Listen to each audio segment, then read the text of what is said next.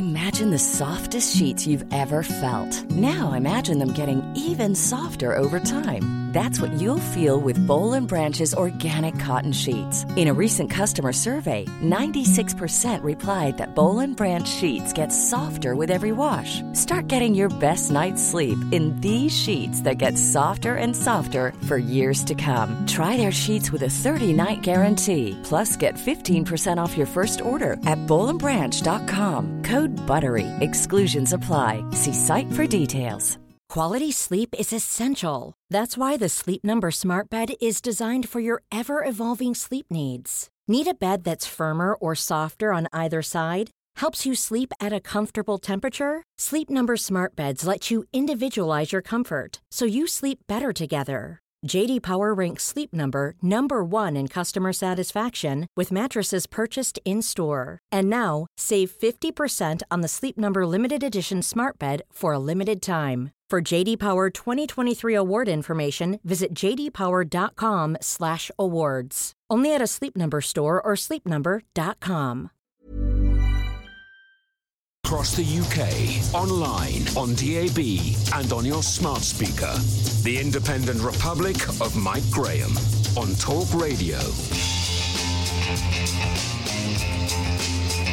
Good morning and welcome to the Independent Republic of Mike Graham right here on Talk Radio. So, ladies and gentlemen, it would seem someone sneaked into the house when you weren't looking. They've installed a camera to spy on you, they've nicked all the alcohol from the drinks cupboard, and they put a volume limit on the stereo. That's right, Big Brother is here, and he's not very much fun. Yesterday, the Conservative government of this country brought in a series of new measures aimed at fighting a virus by basically attempting to stop us all having any fun. As if discouraging us from going out wasn't enough, they now want to make it as hard as possible to enjoy yourselves while you stay at home as well. Luckily, we have some MPs left with a little fire in their bellies and a bit of a backbone that was standing up against these draconian shutdowns, and there is now a full-scale revolt going on the Tory backbenches. Yesterday in Parliament, Sir Desmond Swayne called for the sacking of Chief Medic Sir Patrick Vallance and Chris Whitty for trying to, in his words, terrify the public into accepting new restrictions and a national lockdown by default. A growing number of backbench Tories are now preparing to rebel against their own Prime Minister. We'll be talking to one of them this morning, Sir Bob Neill, MP for Bromley. 0344 499 1000. Coming up later on, we'll be checking in on the Brexit talks with Anand Menon from UK in a changing Europe. Is a deal with the EU imminent? And we're joined by David Curtin, London Assembly member, who has started his new traditional Conservative political party called the Heritage Party. We'll be asking him why people should vote for it. 0344 499 1000. And we'll be heading across the Atlantic later on as well, ahead of the first presidential debate between Donald Trump and Joe Biden. We'll be in the heart of the White House with Sebastian Gorka. Oh, and Boris Johnson's on as well. We'll tell you more about that later. You'll listen to me, Mike Graham, right here on the fastest growing radio station on the planet. It is, of course, Talk Radio. Mid-morning with Mike Graham. Talk Radio.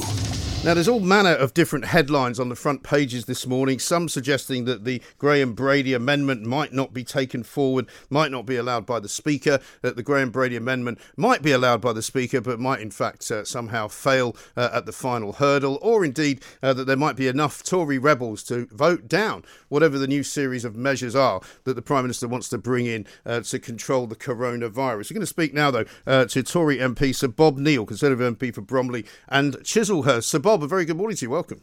Good morning, Mike. Thanks very much for joining us. There's a very strange kind of feeling out there in the streets of this country at the moment. Nobody's quite sure what's going on. Some people think that we need to have more lockdown measures. Other people seem to think that we need to have less. There's no doubt that there's a disagreement inside the Conservative Party.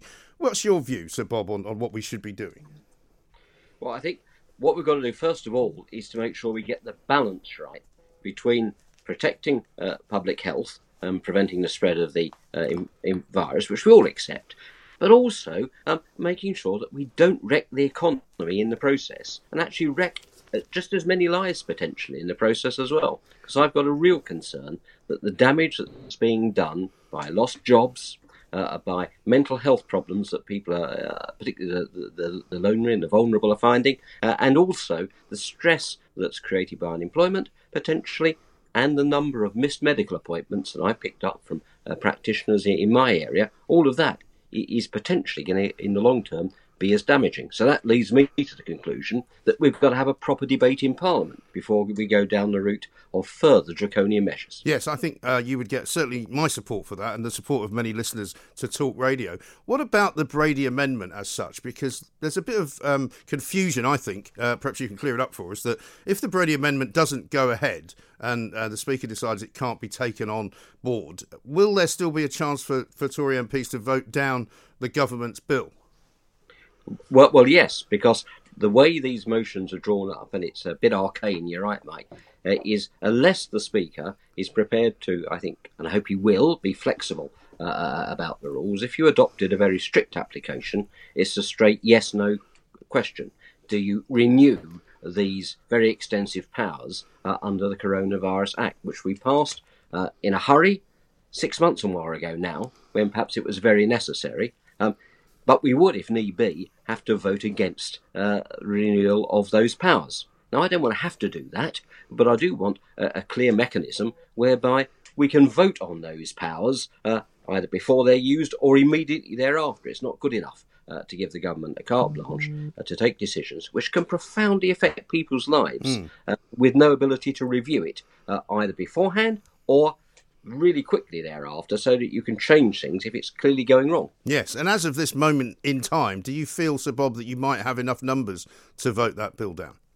Well, I believe there are very significant numbers, and also, of course, the opposition parties, I think, are sympathetic to this as well. And this isn't about rubbishing the science. I don't go as far as my friend Des around that, but it's remembering that there's a balance. You know, scientific advisors are there to advise.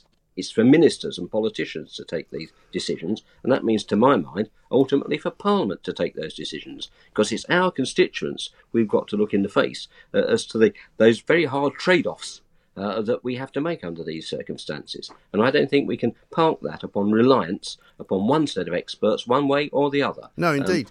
We'd be ducking our job. Exactly, and I think the government has been led to a very large extent by these scientists, many of whom are making predictions about things that could happen in a worst case scenario. And I know, we've been through the Brexit situation where everybody knows that there are worst case scenarios predicted for a reason, but it doesn't mean that you have to be guided by those, and it doesn't mean that you have to make policy based on those, surely. No, they're just one of the factors that you take into account. And what I'm concerned about is that we've perhaps certainly give the impression of having paid too much reliance to those sort of drastic medical scenarios. Indeed, not all medics share that view, but not paid enough attention to the people that I'm finding in my constituency coming to me and saying, look, I'm in the hospitality sector. We've fallen through the gaps in the Chancellor's otherwise very good job support schemes. We've been running a business. I can think of a half dozen have been in contact with me over the last week or so, and we are going to go under as a consequence of this. And this means people out of work. It means people's lives wrecked. It means sometimes a lifetime's work going under. I think of a travel firm in my constituency, been going 30-odd years. They're on the brink. Now, those are lives ruined as well. And I think that we're not paying enough attention to that. No, exactly right. Because at some point or other, you have to take the view that subsidising everything, and even when you can't subsidise everyone, you can still, and the Treasury, I think, has been remarkably adept at saving an awful lot of people's livelihoods, but they can't do it forever. There is no bottomless pit of money, and the taxpayer eventually will be called upon to make it all up. That's entirely right. And full marks to the Chancellor for what he has done. But you can't create a permanent dependency culture. That's not healthy. No. It's not sustainable either. If you want a good health service, you can only do that if you've got a decent economy. If you bust the economy, in the long term, it'll be the health service, education, all the other public services that will suffer just as much as anything else. Yes, and a lot of people this morning, Sir Bob, exercised about some of these things that were brought in yesterday, which we weren't really told about. For example, this business of 85 decibels. I'm told a basic vacuum cleaner is 75 decibels, so anything music-wise louder than that is now apparently going to be punishable by some kind of fine. You can't have mass singing in pubs, which is presumably bad news for football fans. You can't go outside if you're supposed to be quarantining. You're going to get money you're going to get fined if you maliciously dob somebody in it. I mean, there's all kinds of rules being made. As I said, it feels as though someone's broken into my house overnight and put a camera inside it. Yeah, I think there's a real danger of overkill with some of this. there's some science, I'm told, around singing, whether that makes transition more likely. I can't see how, as you say, decibels of itself are not conscious that playing loud music makes you yourself more likely to catch coronavirus. It may be aimed at parties, but let's find a more sensible way of dealing with that, for heaven's sake. I just don't. That's exactly the sort of thing that ought to have a proper debate rather than just being dished out on a plate. But also, it seems like to me rules being made by people who've never had any fun in their lives. And looking at Boris Johnson, I'm rather surprised at him. A guy who is very hail fellow, well met. Formerly was the life and soul of the party. Now wants to kill everything off.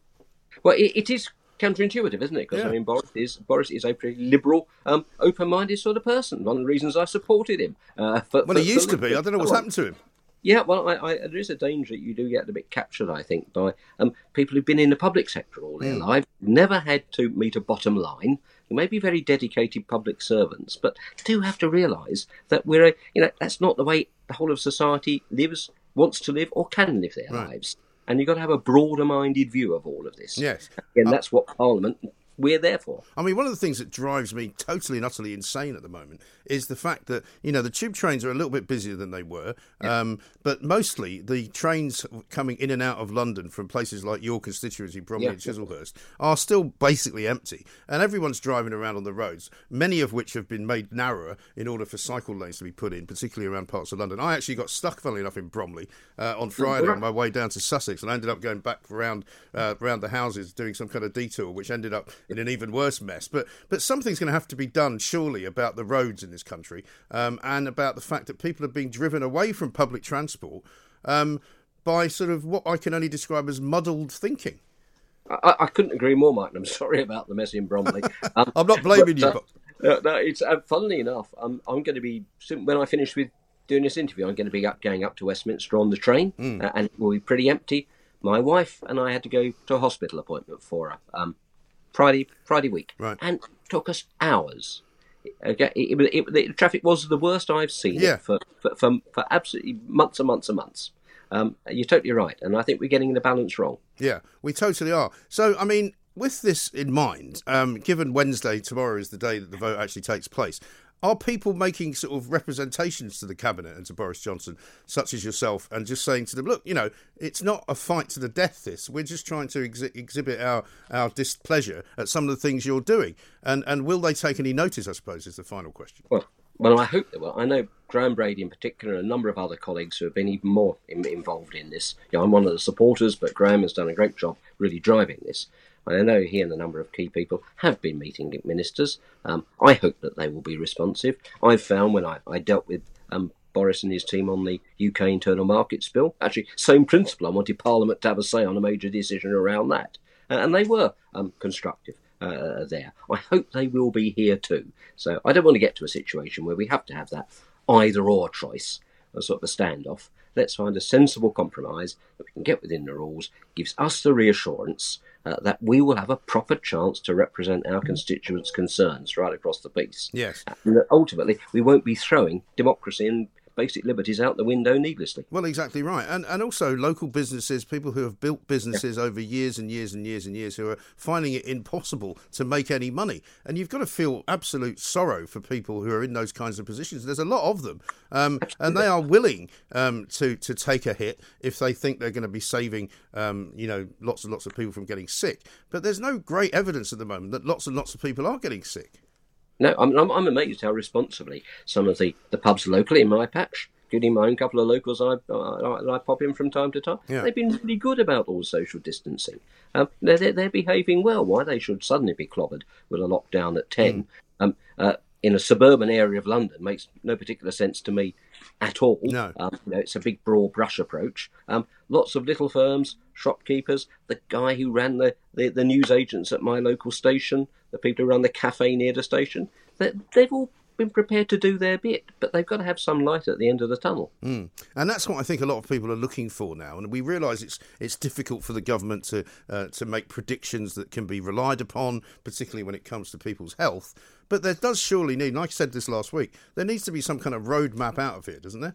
Yeah, there does. And that's the bit that we've still not had. I mean, again, I say the Chancellor's done a great job at the immediate stuff of trying to keep the show on the road, but we do need to move to the next step as actually what's the plan, how we move out of this, because this cannot be the new normal. I mean, people talk about we've got to get used to living in this with a new normal. Now, that can't be at the price of a restricted way of life. No, it's a very and also it's a very strange world at the moment. You know, I got on the tube this morning, and there's people piling off one train onto an escalator. They're all wearing masks. Nobody's really talking to one another. It's a very weird world that we've created.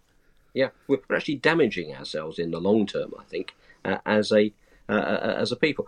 Give an example. A friend of mine was saying that in their road, it's a nice little quite suburban road. They were just walking along, it's a couple of weeks ago now, 3 weeks ago, and somebody's little kid came the other way, and they sort of slightly shrank away from this other person on the pavement. Right. Because they've almost been drummed into them to be scared of going close to people. That's not natural. That's just not natural. No, it's really not. Get away from that. And I was encouraged, actually, by Rishi Sunak last week when he said in Parliament, we should not be living in fear. And I thought to myself, is this now perhaps a bit of a move from the position that Boris Johnson was occupying on Tuesday to a new position where we can say and we can use our senior cabinet ministers to say to people, don't be afraid of this?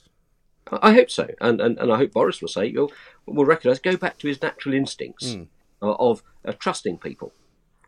Trust people's common sense. Don't try and create some massive nanny state. We'll all be responsible. Of course, there are some rules that you have to have. People don't, we're not saying chuck it all out of the window, the various rules, but let's be proportionate about it. Let's debate it sensibly, and let's recognise that there are trade-offs, and some of the trade-offs actually have to go in favour of the economy, in favour of theatre, of arts, of sport, of trying to keep the normal way of life going. Otherwise, you end up with a society long-term damaged. And I worry, Bob, that there's a lot of people who quite like it the way it is, and I don't know why they do, but some people seem to be quite happy with it. Yeah, I do think that's the case. It's surprising, and I think it's a rather dangerous tendency for people to get hold of. There isn't a free ticket, for life in these things. You can't get into this idea that this is wonderful. We've got an almost permanent paid holiday sort of thing. That's not healthy. Yeah. You can't have a world in which you only interact online. Yeah. In which your life revolves around the screen like we're doing at the moment. Right. No, I know, it's ridiculous. I mean, I spoke to a guy yesterday up in Scotland who is an oil worker from the North Sea, who's been on furlough basically since March. And he says he wants to go back to work, but he can't go back to work because they can't safeguard the helicopters, they can't safeguard the dorm rooms where they sleep on the oil rigs, and he's basically having to think about looking for another job. Yeah, no, it's having all manner of, I think, silly effects at the end of the day. It's a real risk of overkill with these things.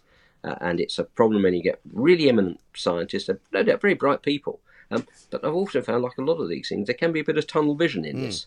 And there is a worry sort of globally as well for the Tory party, I think, given the red wall seats that were won so well back in December of last year. A lot of new MPs in the House for the first time from parts of England which have never had Tory representation. That is a big problem if those all disappear at the next election because of Boris Johnson's actions.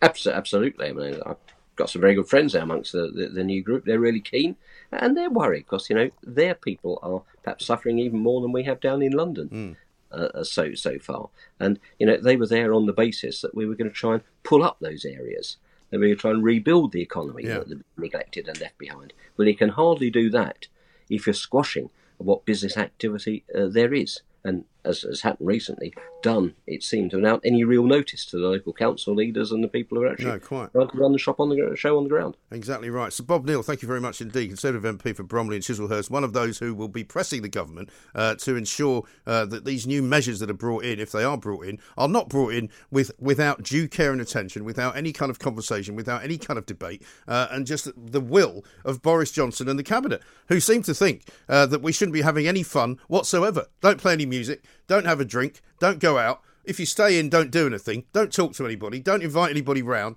don't see anybody. For heaven's sake, this is Britain 2020. This is Talk Radio. Talk Radio. The other big story, of course, going on this week is the Brexit conversation. Michael Gove's over in Brussels trying to negotiate with the EU. Word coming out of the EU yesterday was that they appear to be softening their positions somewhat, and there might actually be a deal in the offing. Let's talk to Anand Menon, Director of UK in a Changing Europe. Anand, a very good morning to you. Welcome. Hi, Mike, you all right? Yeah, very well indeed. Long time no speak, but the Brexit scenario continues to roll on in the background. It's all gone sort of a bit friendly, hasn't it? Well, the tone has shifted a bit, but I'd be careful in saying that the EU has softened their position, because I think what's happened, and this is according to a report in the Times, and the other newspapers don't seem to be carrying the same sort of thing, but what seems to have happened is the EU are now saying we are happy to start drafting a legal text. Now, that matters because previously the EU has said we're not going to start drafting till all the outstanding issues are resolved. The problem is that the outstanding issues aren't resolved as yet, so they're going to start drafting, but the same problems over subsidies, over fish, are there. Yes. So as far as their kind of legal sort of casework, I suppose, goes, what would be important about that, and how would that be drafted, and how would it affect whatever comes out of it?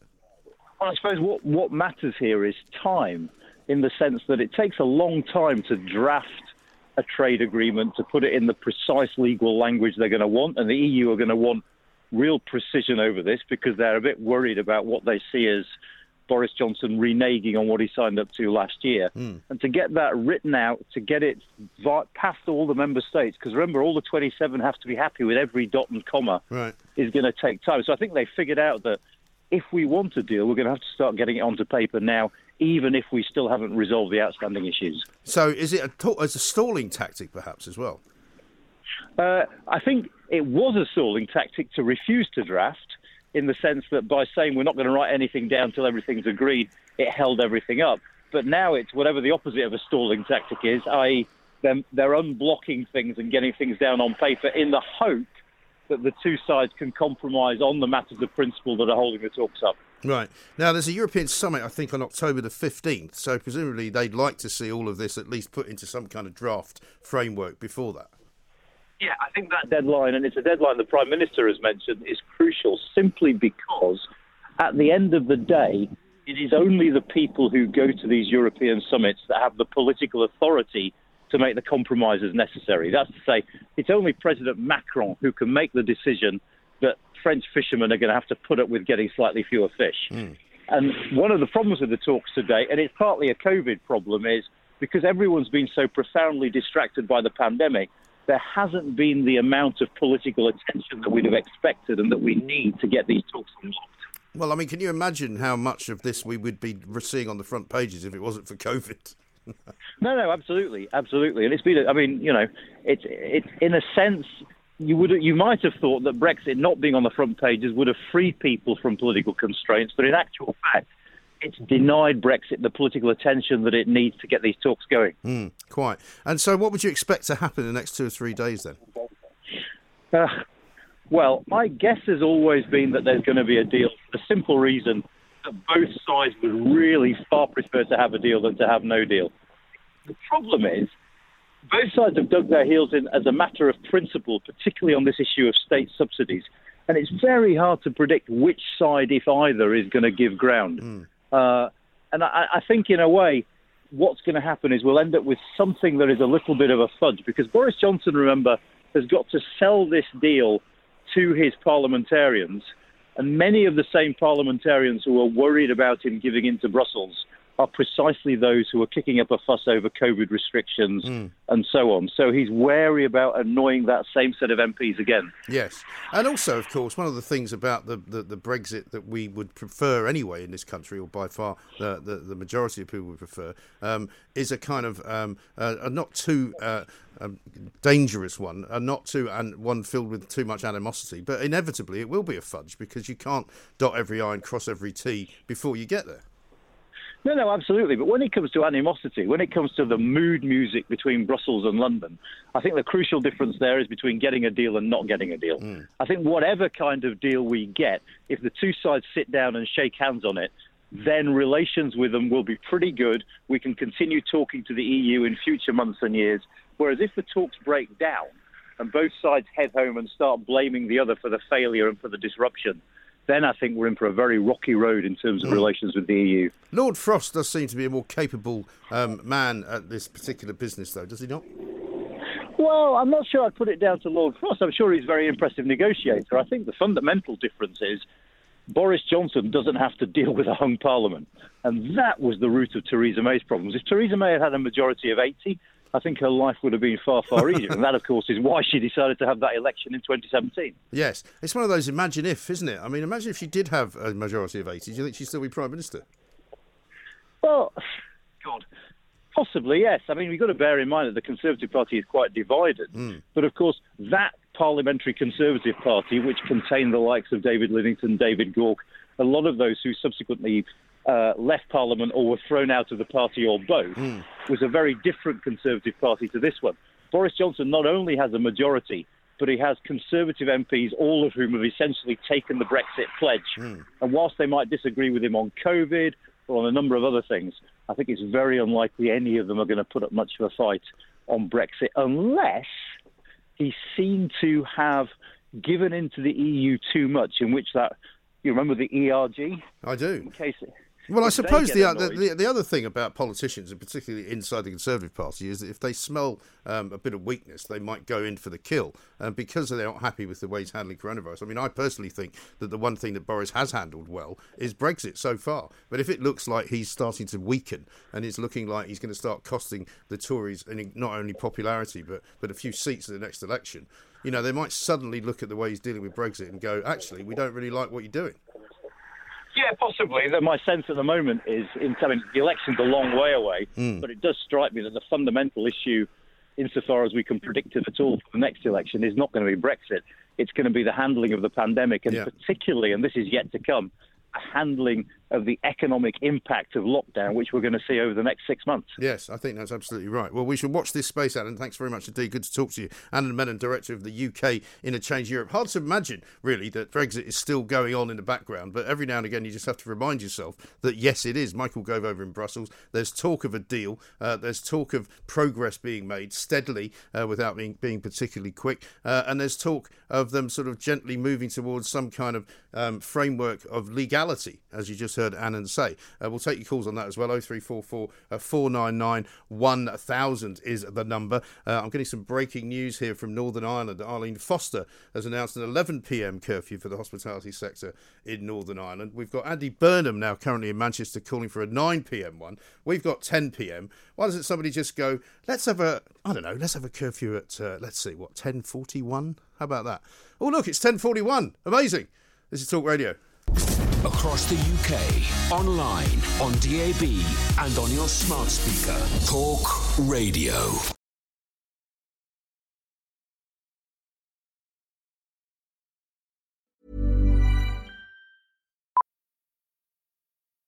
Millions of people have lost weight with personalized plans from Noom. Like Evan, who can't stand salads and still lost 50 pounds. Salads generally for most people are the easy button, right? For me, that wasn't an option. I never really was a salad guy. That's just not who I am. But Noom worked for me. Get your personalized plan today at Noom.com. Real Noom user compensated to provide their story. In 4 weeks, the typical Noom user can expect to lose 1 to 2 pounds per week. Individual results may vary. Imagine the softest sheets you've ever felt. Now imagine them getting even softer over time. That's what you'll feel with Boll & Branch's organic cotton sheets. In a recent customer survey, 96% replied that Boll & Branch sheets get softer with every wash. Start getting your best night's sleep in these sheets that get softer and softer for years to come. Try their sheets with a 30-night guarantee. Plus, get 15% off your first order at bollandbranch.com. Code BUTTERY. Exclusions apply. See site for details. This Mother's Day, celebrate the extraordinary women in your life with a heartfelt gift from Blue Nile. Whether it's for your mom, a mother figure, or yourself as a mom, find that perfect piece to express your love and appreciation. Explore Blue Nile's exquisite pearls and mesmerizing gemstones that she's sure to love. Enjoy fast shipping options like guaranteed free shipping and returns. Make this Mother's Day unforgettable with a piece from Blue Nile. Right now, get up to 50% off at BlueNile.com. That's BlueNile.com.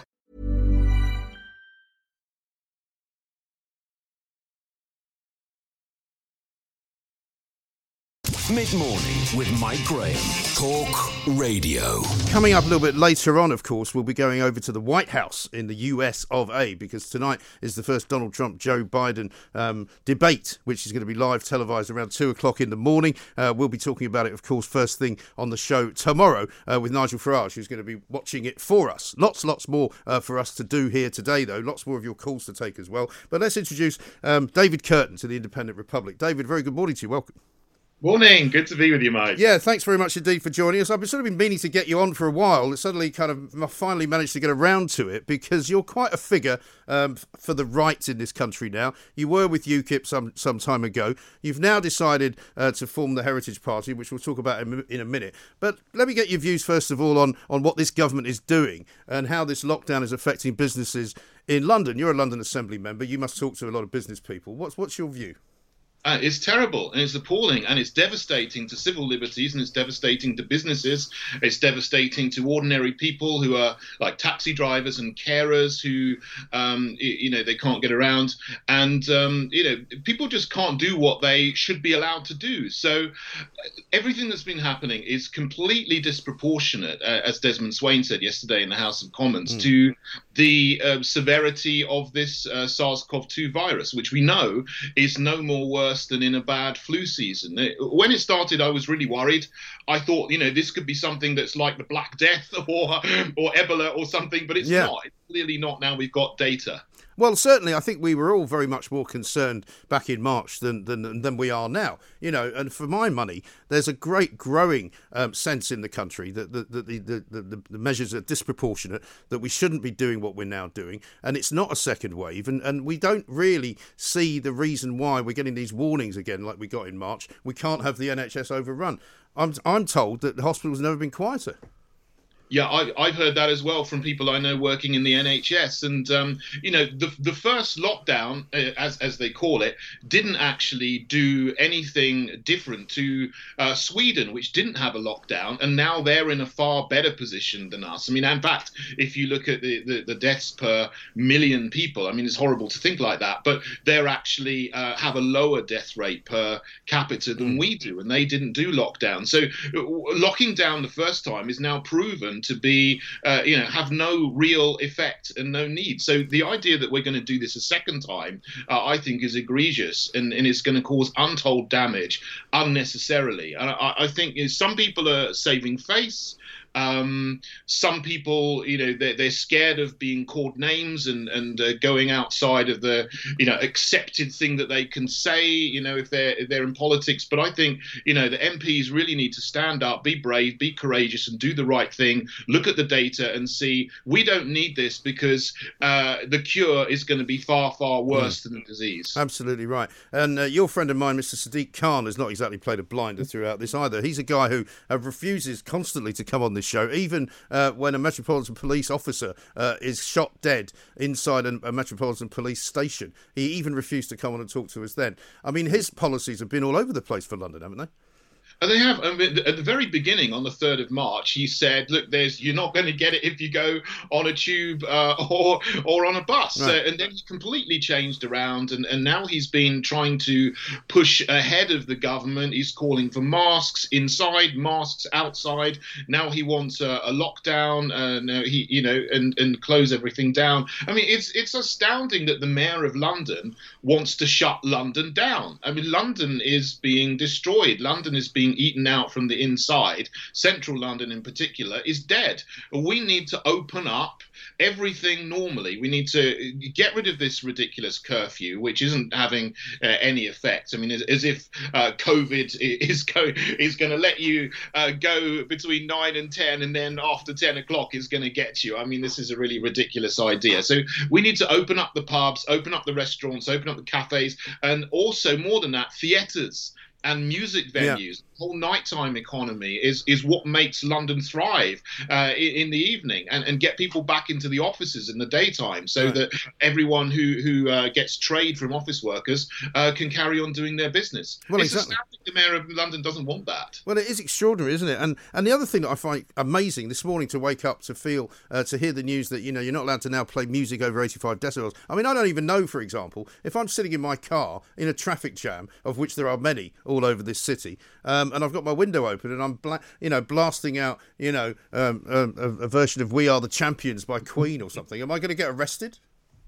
Yeah, I don't know. I mean, I think the police have got far too much more important things to do. I mean, the police should be focused on catching real criminals. They've got to catch murderers and arsonists and vandals and thugs. That's what the police should be doing. They shouldn't be going after ordinary people for doing normal things like meeting their friends or having people into their house or showing their face on a train. That's not what the police should be doing. That's trivial, and those kind of things should not be against the law. And I think this is now just getting utterly ridiculous. Yeah. Now, I think you were at the march in Trafalgar Square at the weekend. What did you make of the police's behaviour there? Because I get sort of counter and different stories of what happened there. There's a video currently on the rack doing the rounds where that lady who was pushed over in that famous video that everybody's now seen was in fact not who she was pretending to be. I don't know if that's true. There's no doubt, though, that the police were sort of steaming in to what appeared to be a relatively peaceful protest for the most part. Yeah, I mean, I was there on Saturday in the crowd, and I was actually there the week before on the stage, and both times I wouldn't have believed this if I hadn't have seen it with my own eyes. But last Saturday, the 26th, they were even more brutal than on the 19th. And the organisers said they'd done a risk assessment. They even held a minute's silence for the policeman who was shot in Croydon. Yeah. And everyone joined in a mark of respect. And yet, just about 3 o'clock, you had 2 columns of riot police coming in from both sides of the top of Trafalgar Square. And they weren't coming in to politely ask, can you close this down? They were charging in, hitting people. And the woman there, I think she might not have been exactly who she said she was, and found out that later. But later on, up in Speaker's Corner, some people went up there, and there was this respected German doctor, Heiko Schörning, who spoke on the stage in Berlin. On the 10th, with Robert F. Kennedy Jr. He's a respected doctor. And he was arrested and bundled into a van and held in Wandsworth Police Station for 22 hours, just for saying, I don't think that this is worse than a flu season, which is the truth. Yeah. So I think it's also an opinion, which, as far as I know, is not illegal to have, is it? Well, it's not, but it seems that you're going to get harassed by the police anyway. And this is shameful, and it's chilling. What's being done to free speech in this country. I mean, this is a sort of thing you imagine would have happened, in the beginnings of Lenin's Bolshevik Revolution, not something that should be happening in London, in Trafalgar Square or in Speaker's Corner. And, we've got to turn back from this. I've been speaking about this for months now from the beginning, and I'm glad that other people are now finding the courage to speak out about this, because we have an accelerating tyranny. It's not yet to the point where you can't say what you want to say, but the government is now saying you can't assemble with who you want to assemble with. And, how long is it before they actually start cracking down on what you say? Because this is what's happening in Victoria, in Australia. They're starting to do that, to clamp down and threaten people with arrest and fines just for saying the wrong thing.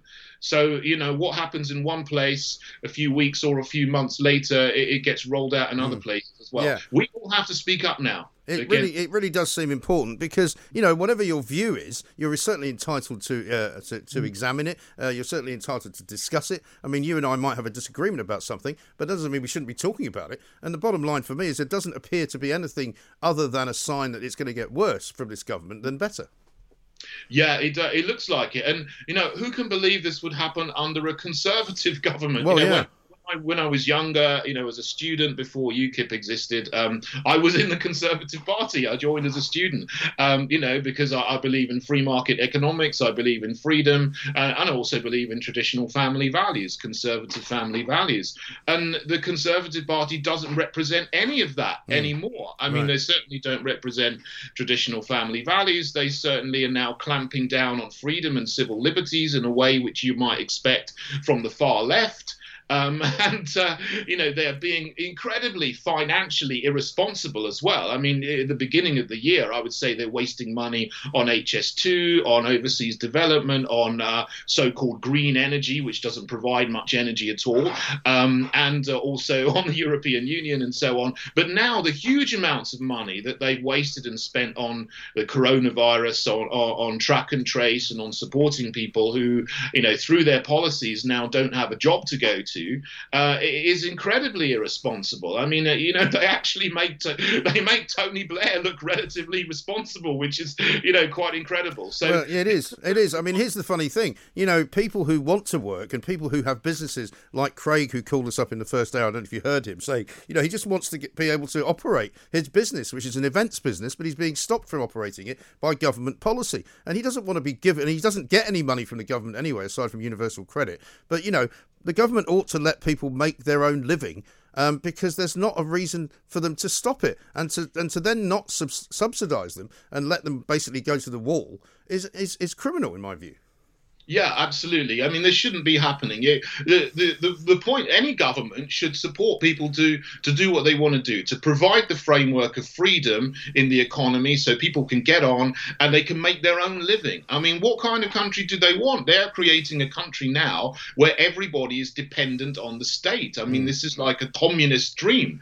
They're doing the exact opposite of what a conservative government should be doing, which is allowing freedom, and then people can get off, their chairs, get out to work and make their own living and make their own way and stand on their own 2 feet. And they're doing exactly the opposite of this again. And yeah, it's criminal. We need to get people back to work, and we need to once again allow people the freedom to do what they want to do and make their own living. Yeah, let's talk about the Heritage Party. When did you decide to kind of invent your own party? I mean, I can tell that you would normally be, say, a traditionalist, a conservative with a small c. But tell us about the Heritage Party. It stands for liberty and free speech, as you say, defending our heritage, traditional family values, low immigration, national sovereignty, financial responsibility.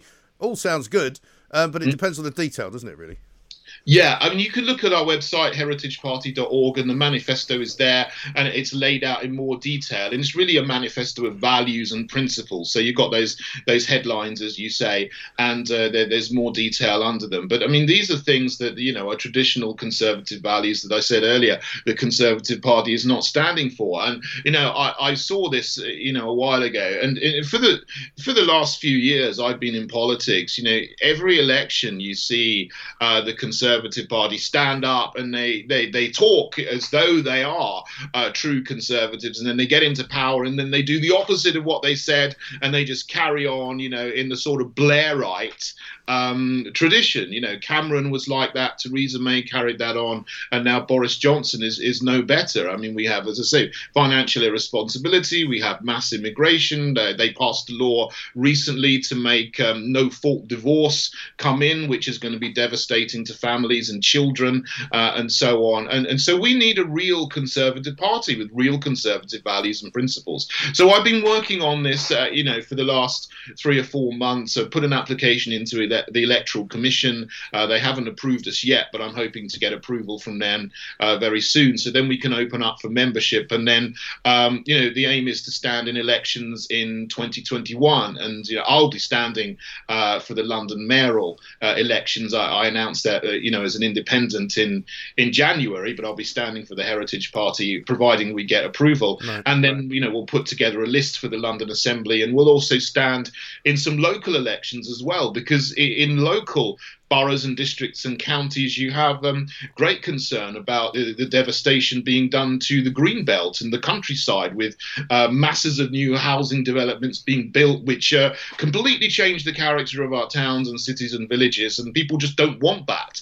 They don't want mass immigration, which causes a housing crisis, which then causes the need to build millions and millions of extra homes in the countryside, and devastating and changing the character of what was there before. That's not conserving things. And I think, people around the country in local areas want a party that will conserve the natural environment as well as the culture and the society. So that's what we're about, and that's what we'll be saying more of as we actually then announce and roll out our policies for London and for the local areas. And you call yourself a Christian, David, so tell us about your traditional family values. What does that mean to you? Yeah, I mean, I'm very open about that. I think the definition of marriage is a man and a woman. I don't agree with the redefinition of marriage that happened in 2013. I know some people won't agree with me on that, but there isn't a party now that actually stands for that. You've got. I don't think there's any churches that stand for it either, to be honest. Which is, this again is something that is, progressive. The progressive agenda has got into the churches, and you have a lot of the established churches now moving away from Christian orthodoxy. But it's not just Christian, it's Jewish, Muslim, Sikh, Hindus and social conservatives who perhaps are not religious, would agree with that and don't agree with the redefinition of marriage. Because if you redefine it once, you can redefine it again and again. And the whole sort of fabric of society will then change. So we're very clear. This is what we think is the definition of marriage. And we also, we want to. But how does that manifest itself, though, in your eyes of how you would see a country under your leadership? Because you talk about liberty and free speech, but you don't seem to want to give liberty and free speech to everyone. Well, liberty and free speech, I mean, you don't have to agree with people. If, I say you have the right to say what you want to say, but we're not necessarily going to agree with everything that everyone says. And Sure. But if you say, for example, you only recognise marriage between a man and a woman, that means you don't recognise marriage between a man and a man or a woman and a woman. So where does that leave them legally? Well, this is a difficult question because it's actually been enacted in 2013. But I think if we did come to the point where we could make a new law on this, we would redefine it again as marriage being between a man and a woman. And then going forward, I think we'd have to say, this is the definition of marriage. People who have already sort of done that, in the sort of interim period, I think, that the law shouldn't be changed retrospectively, but we'd have to look at that. But I mean, this is our general position. We want to make sure the marriages are strengthened, and that's it. Because in Christian orthodoxy and tradition, the purpose of marriage is for making a stable family so you can have children and bring up your children, and that I think that's something that's got quite lost from society as a concept. So that's something that I think society has accepted that there are many types of families that you can be brought up in, which can be just as good as any other, and quite frankly, it would be, I would say, a backward step, would it not, to suggest that only men and women, who quite often are terrible parents, are the ones that raise children? No, I don't think it would at all. I mean, as I say, I don't agree with the redefinition of marriage. And I think if you do look at the bell curve of success for different types of families, it is sort of known and shown by lots of research that children who come from stable married families with a mother and a father do better in education. They do better, in terms of employment, have lower crime, lower depression, and so on. Now, of course, there will be exceptions within that. But you have but there's an awful lot of marriages that end in divorce. There's an awful lot of parents that end up as single parents bringing up kids. Some of them do very well, some of them don't. It depends. You can take your choice on that. But let's move on to something else, because at the end of the day, what we need to see, David, in this country really, is a return to normality, the best way we can find that to do. I mean, what conversations can you have, say, for example, with Sadiq Khan about improving the lot of Londoners? Because one of the things that drives me absolutely insane at the moment is his kind of flip-flopping about on public transport. Do we use it? Do we not use it? The roads are an absolute mess. The cycle lanes are a joke. The whole city is, despite the fact that it's empty, seems to be at a standstill. It is, and I'm standing in the election because that's a big issue for London, because all the other parties, whether it's the Tory party with Grant Shapps at the top and Sadiq Khan and the boroughs, are all pushing this agenda where they're blocking roads off with low traffic neighbourhoods and putting in pop-up cycle lanes over there, which narrow the roads, putting barriers at the curbside, which is making life absolutely appalling for vehicles. I mean, it's almost like they are against all vehicles or all cars. cars. But, it's not just cars that are on the road. There's emergency vehicles, taxis, buses, delivery vehicles, service vehicles. They all need to get through. And this is causing huge congestion, huge problems for businesses, huge problems for people who want to get around. So I think I'm the only mayoral candidate who's saying, I'll get rid of all of these pop-up cycle lanes and we'll actually put space on the roads back for vehicles, rather than having half the road taken up for 2% of journeys taken by cycles who don't, actually use them for most of the day. It's a madness to do that, and we'll reverse it. It is absolutely right. Well, listen, David, I'm sure we'll talk again. Thank you very much for taking the time to spend with us. David Curtin, who is, of course, leader of the New Heritage Party, yet to be okayed by the Electoral Commission. But when it is, and if it is, he will be standing for Mayor of London next year against Sadiq Khan, a man who, despite numerous attempts for us to get him on this show, has refused. So pretty soon, I think what we'll do is invite everybody from the London Assembly on at one time or another, so that everyone who works with Sadiq Khan will have been in the Independent Republic, and he'll be the only one that's too frightened for some reason. This is Talk Radio. Talk Radio. We've got to go across live to the United States of America to Sebastian Gorka, to be precise, strategist to President Trump, host of America First, the podcast, host of a wonderful radio show which I appear on from time to time when he grants me permission. Dr. Gorka, a very good morning and welcome to you. Greetings, Generalissimo Graham. Great to be back. Listen, fantastic news that we've got the first debate tonight. I think we've all been waiting for this moment. It will be a bit weird because there isn't an audience that President Trump can play to. But, I mean, after his little aside about Prince Harry earlier on this week, I think we all agree that he could be up for some very funny asides to Mr. Biden. It's going to be a bloodbath, you know it. We have the vice president, the former vice president, who has been campaigning from his basement for months, going up against the individual, my boss, Donald Trump, who wiped the floor with 16 other fake conservative candidates in 2016, and then beat Hillary Clinton, who, Mike, get a load of this. 4 years ago, Hillary Clinton spent $1.4 billion on becoming president. The night of the election, the mainstream media everywhere said she's got it, 93% chance of winning. The New York Times, the Huffington Post, and he crushed her. So the idea that this old geriatric senile man is going to go up against Donald Trump and impress the world is a pipe dream. So I'll be watching it, and so will tens of millions, if not hundreds of millions of people across the world. Oh, it's going to be absolutely fantastic. We got Nigel Farage coming on tomorrow morning after the event because he's watching it live.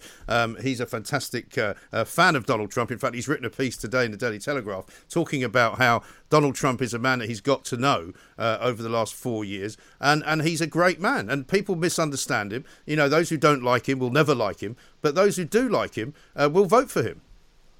No, look, it's connected to what Nigel did.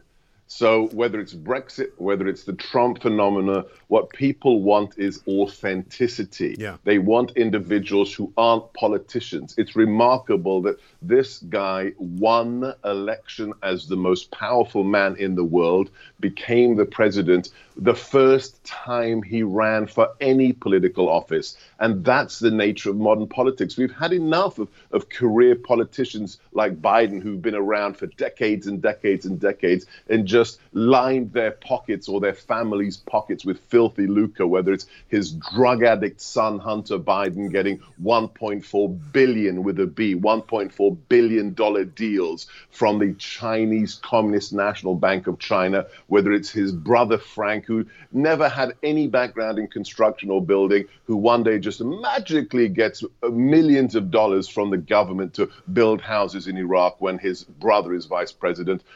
The average Joe has had enough, and they still. And I think that the silent majority that propelled him to the White House has only expanded in the last 4 years, Mike. And also, who knew that the Bidens could be so well versed in oil refineries and oil exploration in Ukraine? I mean, what an extraordinary knowledge to have. It's quite stunning that Hunter Biden, who had never, ever had any background in energy or Central Europe or Eastern Europe or China or investment, gets a sweetheart deal from Burisma, the most corrupt energy company in the Ukraine, that netted him, just hang on a second, if you guys don't believe it, look it up on the internet, $80 $3,000 a month, not a year, Right. a month, when his daddy was not only vice president, but was also the quote unquote point person for U.S.-Ukrainian relations. It stinks to high heaven, and now his daddy wants to be president. It really is incredible how this system in America works, where you can be a senator and you can get very wealthy on the public purse and on the political system in the US of A. Similarly with Biden, and President Trump has pointed this out many times, this is a guy who has taken money from lobbying groups, from special interest groups, and has then gone back to Washington and sold them all down the river. Yeah, so this is the guy, although he left there when he was a child, who sells himself as the kid from Scranton, this hard scrabble working class part of Pennsylvania that's full of coal miners. He appeals to the people that he grew up with, as he is selling them down the river, going on record saying, not only am I going to stop fracking, but we have to get rid of all fossil fuels, literally killing their jobs. And then at the same time saying, China's great. They're not a competitor. We should outsource more of their jobs, which is exactly why we elected Donald Trump in 2016, because of the tens of thousands of Americans, what Donald Trump calls the forgotten men and women who had been crushed by the outsourcing of American economy by the elite. So this man is a cipher. He's an empty shell. And tonight's debate with Donald Trump, it's going to be a sight to see, Mike. I'm assuming Donald Trump will also go down the law and order route, because we've seen many of these Democratic-run cities become battle zones run by militia groups who are carrying the kind of weaponry that you only see in my time anyway, in sort of war movies. You know, they're walking around with automatic machine guns, incredible amount of guns. And I know that you're an expert in guns. I see that you've got a mug with guns on it, in fact. And there's some. I do. I'm having my Thai food for breakfast. There it is. Yeah. So I mean, but you know, it's incredibly lawless in parts of America which are controlled by the Democrats, and Biden has not been good at kind of denouncing all that. We have had violence on the streets of America now for more than 3 months. It took until last week for sleepy, creepy Biden to say it's a bad thing. Why?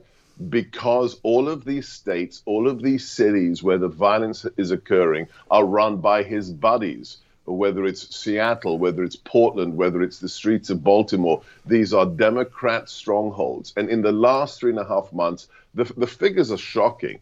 We've had more than 30 people murdered in these riots. We've had more than a dozen of them black individuals. So people are chanting during the riots, no justice, no peace, Black Lives Matter. And then a 77-year-old black retired police captain is gunned down in front of the store of his buddy who he's protecting from the rioters. Nobody cares about David Dorn. And then his widow gives that incredible speech at the RNC convention 2 weeks ago where she says enough is enough. You know, my husband's life mattered as well, and he was black. And the latest figures from the insurance industry, Mike, $3 billion worth of damage, the arson, the rioting, the looting, and people were obsessed about, you know, the Chinese virus and Corona and getting America back to work. But I think it's going to be like Nixon in the 70s. I think in 34 days' time, this election is going to be about law and order. Yeah. And what will Biden come at President Trump with? No doubt he'll be quoting the New York Times article about income tax, which I don't think many people give a stuff about. I mean, what will he come at him with? He'll come at him with the lies, the propaganda, the Charlottesville, the fine good people on both sides, with the president did not say about the neo-Nazis who he condemned roundly when that protest occurred. He'll come back with the fake news industrial complex. He'll probably go after the president's finances, which is, you know, really quite interesting, because if you read I printed it out for my show yesterday. The New York Times hit on the president, if you print it out, is 54 pages long. A newspaper article. Wow. This is how desperate they are. And it's exactly the same story that was published in 2016 that says the president, yes, because he had 2 tough years, didn't pay a lot of taxes, but the prior 3 years, the president of the United States paid $74 million worth of taxes. Would you like to be that successful, Mike, that you end up paying the Inland Revenue $70 million in taxes? I think if I had that kind of money to pay the Inland Revenue, I'd go and buy my own private island, I think, and I wouldn't have to pay them anything. Because people forget, of course, that, and Biden's one of these people because he's only ever had free money. He's only ever had public money. He's only ever managed to organise deals for himself and his family because of his position as a public officer in the public sector. They don't understand business. They don't understand people like Trump.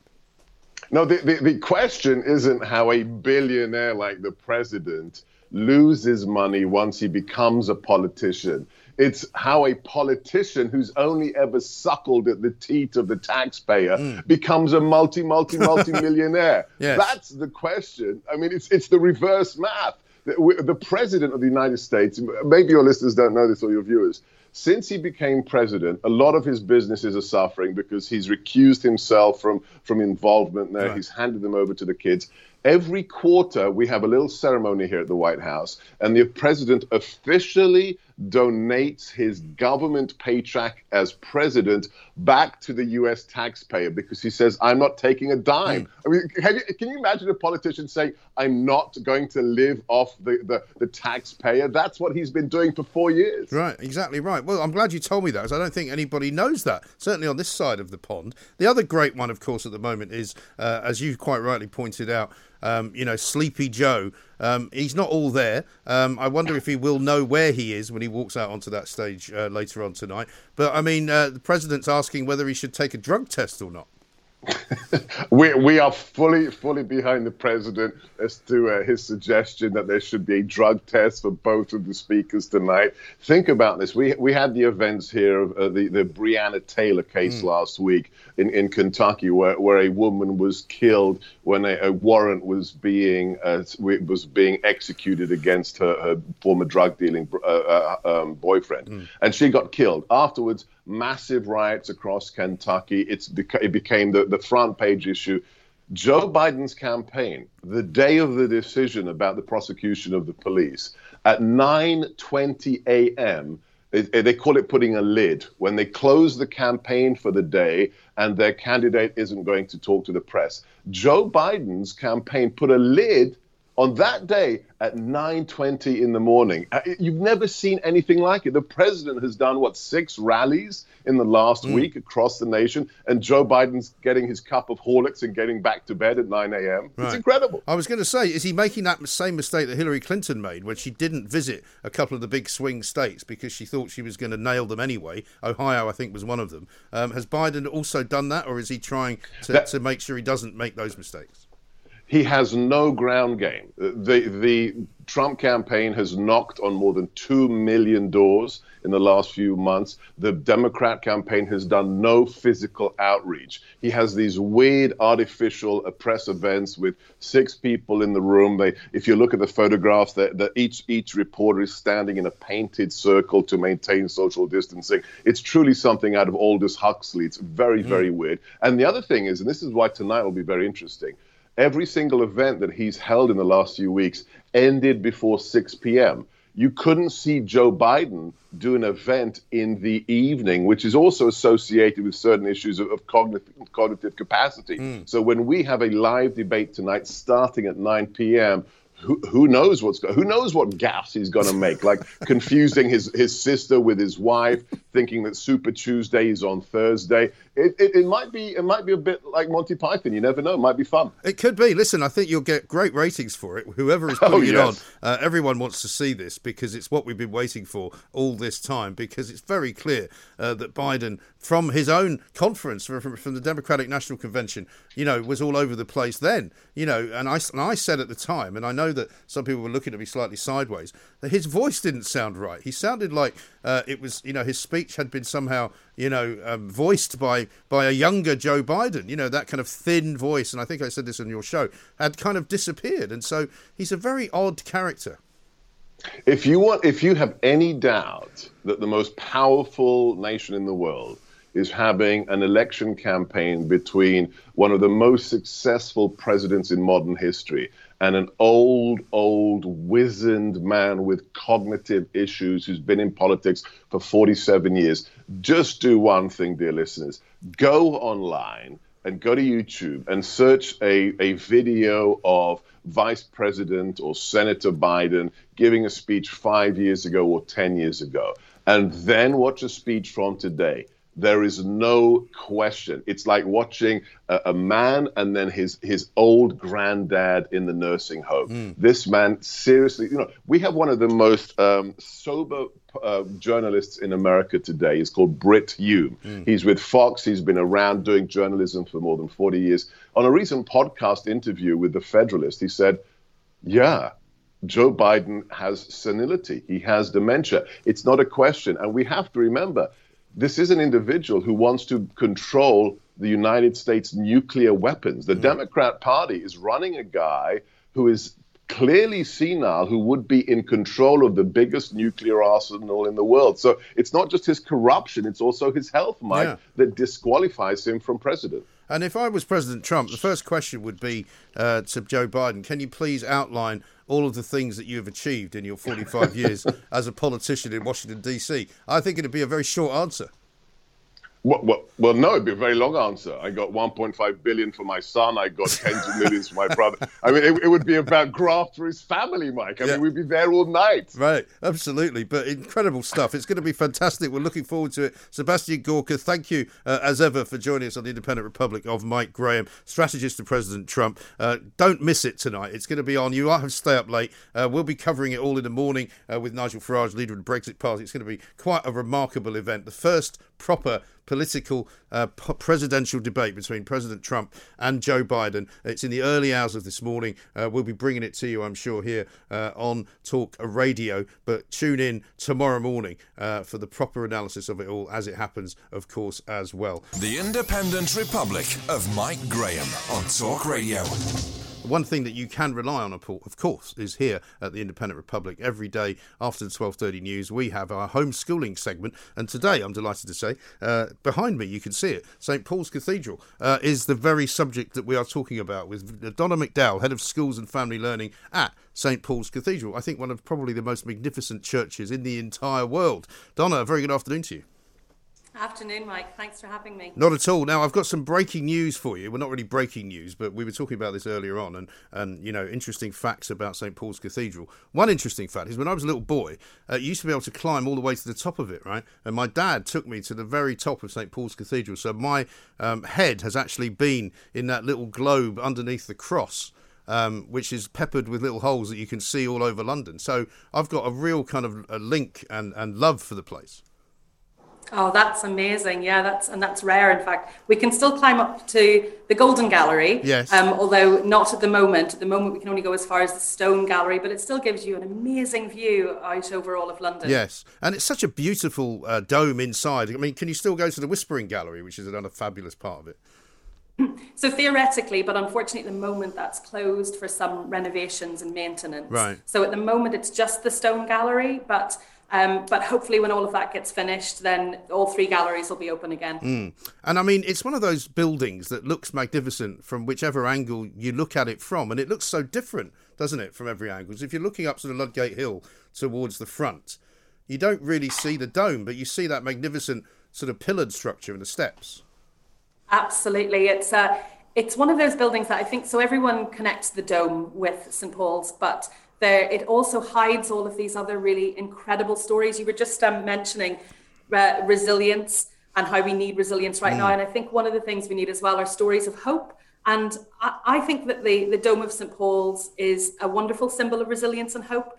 One of the pictures you were showing there was where the view that you see from the Millennium Bridge. And a lot of people might not have noticed this, but if you're crossing from the bridge and you're looking at the cathedral from the south side, if you look up onto the south portico, you can see a phoenix that's been carved into the stone. And there's an incredible story around that, which is when Christopher Wren was starting the build of the cathedral, he supposedly asked for somebody to go and find him a stone that was going to be the keystone, the first stone that he'd use. And of course, the cathedral was being built out of the rubble of the previous cathedral that had been destroyed in the Great Fire of London. And so a stonemason brought him a stone back, and it was a piece from the graveyard, and the stone had the word resurgam written on it. And that's a Latin word that means I will rise again. So kind of a typical thing that you might have found on a gravestone. But he took this as a really incredible sign that this cathedral would be a symbol of rising again and of rebirth. And that's why he then had the phoenix carved into that, because, of course, it's a bird that rises up from the ashes and is born again. Right. And when he was designing that cathedral, I mean, it was not the sort of thing that you saw every day, was it? I mean, his design was quite revolutionary. It absolutely was. It was very different to the kinds of things that you would have seen here at the time, although it was quite similar to some of the designs that were happening on the continent. And that's actually where his influence came from, why he chose the dome. But there was a lot of people were arguing with him about that design. They didn't want the dome because this was going to be the first Protestant cathedral that was built. It had become a Protestant cathedral, obviously prior to that, but it had been built as a Catholic cathedral. And people felt that the dome was too papish or too Catholic, and so they weren't very keen. So he adjusted his designs and made a design that still had a sort of a dome structure, but also had something that looked a little bit like a spire or a steeple. But he had written into his contract that he could make changes as he went along. And so when the scaffolding came off 35 years later, voila, the dome was there and everyone loved it. Yes. So he got what he wanted in the end. And also that famous picture of during the Blitz when you've got like London in flames, literally in flames, and smoke everywhere, and yet there's that dome almost, defiantly standing there. Absolutely. And that's a story and a picture that a lot of people are familiar with. But what a lot of people maybe don't know is that 3 months before that happened in December 1940, when there was the 29th of December, a huge amount of bombs were dropped onto the city of London, and a lot of it was in flames, and St. Paul's survived. But 3 months prior to that, there had been a bomb that had been dropped, and it landed right outside the front doors of St. Paul's on the West End. And it was a 4,400-pound bomb, and it was buried 30 feet into the ground. And another wonderful story of resilience is that it took 6 men, 3 days to dig that bomb out. And it could have exploded at any time. And the bravery of those men is phenomenal. They dug it out, put it on a lorry, drove it to Hackney Marshes, where they detonated it, and it created a 100-foot wide crater. So had it exploded, St. Paul's may not have survived. No. It's incredible, isn't it, when you think about those kinds of times in comparison to where we are now and how terrible we all feel. But, I mean, it's hard to imagine sitting, as I'm sitting now in London, and bombs dropping on the place that could actually kill you. Absolutely. So I really think that it's wonderful for me that I get to come here and see that dome in reality a couple of times a week. And it's wonderful looking at it and just being reminded that St. Paul's has been through some other huge difficulties and it has withstood it. And someone actually wrote in their diary just after that day of the 29th of December, 1940, the next morning, she left London Bridge Station on her way to work, and she wrote that she saw the Dome of St. Paul's rising up out of the ashes, and she felt that if St. Paul's Cathedral could withstand the Blitz, then so could London and so could Londoners. And I think that for many people it remains as a symbol of that kind of resilience, but also, as I said, of hope, the hope of rebirth and resurrection and better things coming. Yes, I think that's true. And historically, of course, it's very significant. It houses the burial sites of Christopher Wren himself, the Duke of Wellington, Horatio Nelson, Alexander Fleming, Ethelred the Unready. I mean, it's quite a cast, that, isn't it? It really is, and and there's lots of artists that have been buried here as well, and many, many more people that are remembered here. So we have a lovely memorial to Florence Nightingale. There are a lot of memorials to various people that were real kind of radicals and reformers of their time, real philanthropists, people who were trying to make London a better place for everybody. Oh, exactly right. And also, of course, I remember it very well, the day that Princess Diana married Prince Charles. And I was going to ask if you can still get married there just as an ordinary individual, can you? You can still get married here, but you either have to be a member of staff, a member of the congregation, or if you or someone in your immediate family has an OBE, then you could get married here or, in fact, have a baptism here. And we do have weddings and baptisms throughout the year, and they're lovely occasions. Yes, I'm sure they are. And I guess under normal circumstances, maybe not anymore, but you would have regular sort of choral evenings, choirs, singing. But, the government doesn't like us singing at the moment, so you may not be able to do that. Well, we've just started back up. We are being very, very careful and very safe, and we have changed things around. But our Vickers Choral are back, and so it is possible to attend Sung Evensong. We've Evensong every day at 5 o'clock, apart from a Sunday. It's at a different time. Okay. And everyone is welcome to come, and we have done all of the safety measures to make it a safe, but still a beautiful thing to experience. Wonderful. Well, Donna, you've been most helpful. Thank you very much indeed. Donna McDowell, Head of Schools and Family Learning at St Paul's Cathedral. As I said, one of the greatest pieces of architecture, I think, in the world. Certainly one of the great sights on the skyline of London. You can see it behind me here in our studios. We can see it from this building very clearly. It's a beautiful spot. And if you get a chance to go and visit it, and you haven't, you really should. This is Talk Radio. Talk Radio. Across the UK, online, on DAB, and on your smart speaker. The Independent Republic of Mike Graham on Talk Radio. If you enjoyed that, be sure to catch the whole show 10 till 1, Monday to Friday on Talk Radio via DAB, online or via the Talk Radio app. And if you have an opinion on the stories we cover, we'd love to hear from you. Call us on 0344 499 1000 or tweet at Talk Radio during the show to have your say. Mid-morning with Mike Graham. Talk Radio. Imagine the softest sheets you've ever felt. Now imagine them getting even softer over time. That's what you'll feel with Boll & Branch's organic cotton sheets. In a recent customer survey, 96% replied that Boll & Branch sheets get softer with every wash. Start getting your best night's sleep in these sheets that get softer and softer for years to come. Try their sheets with a 30-night guarantee. Plus, get 15% off your first order at bollandbranch.com. Code BUTTERY. Exclusions apply. See site for details. Even when we're on a budget, we still deserve nice things. Quince is a place to scoop up stunning high-end goods for 50 to 80% less than similar brands. They have buttery soft cashmere sweaters starting at $50, luxurious Italian leather bags, and so much more. Plus, Quince only works with factories that use safe, ethical, and responsible manufacturing. Get the high-end goods you'll love without the high price tag with Quince.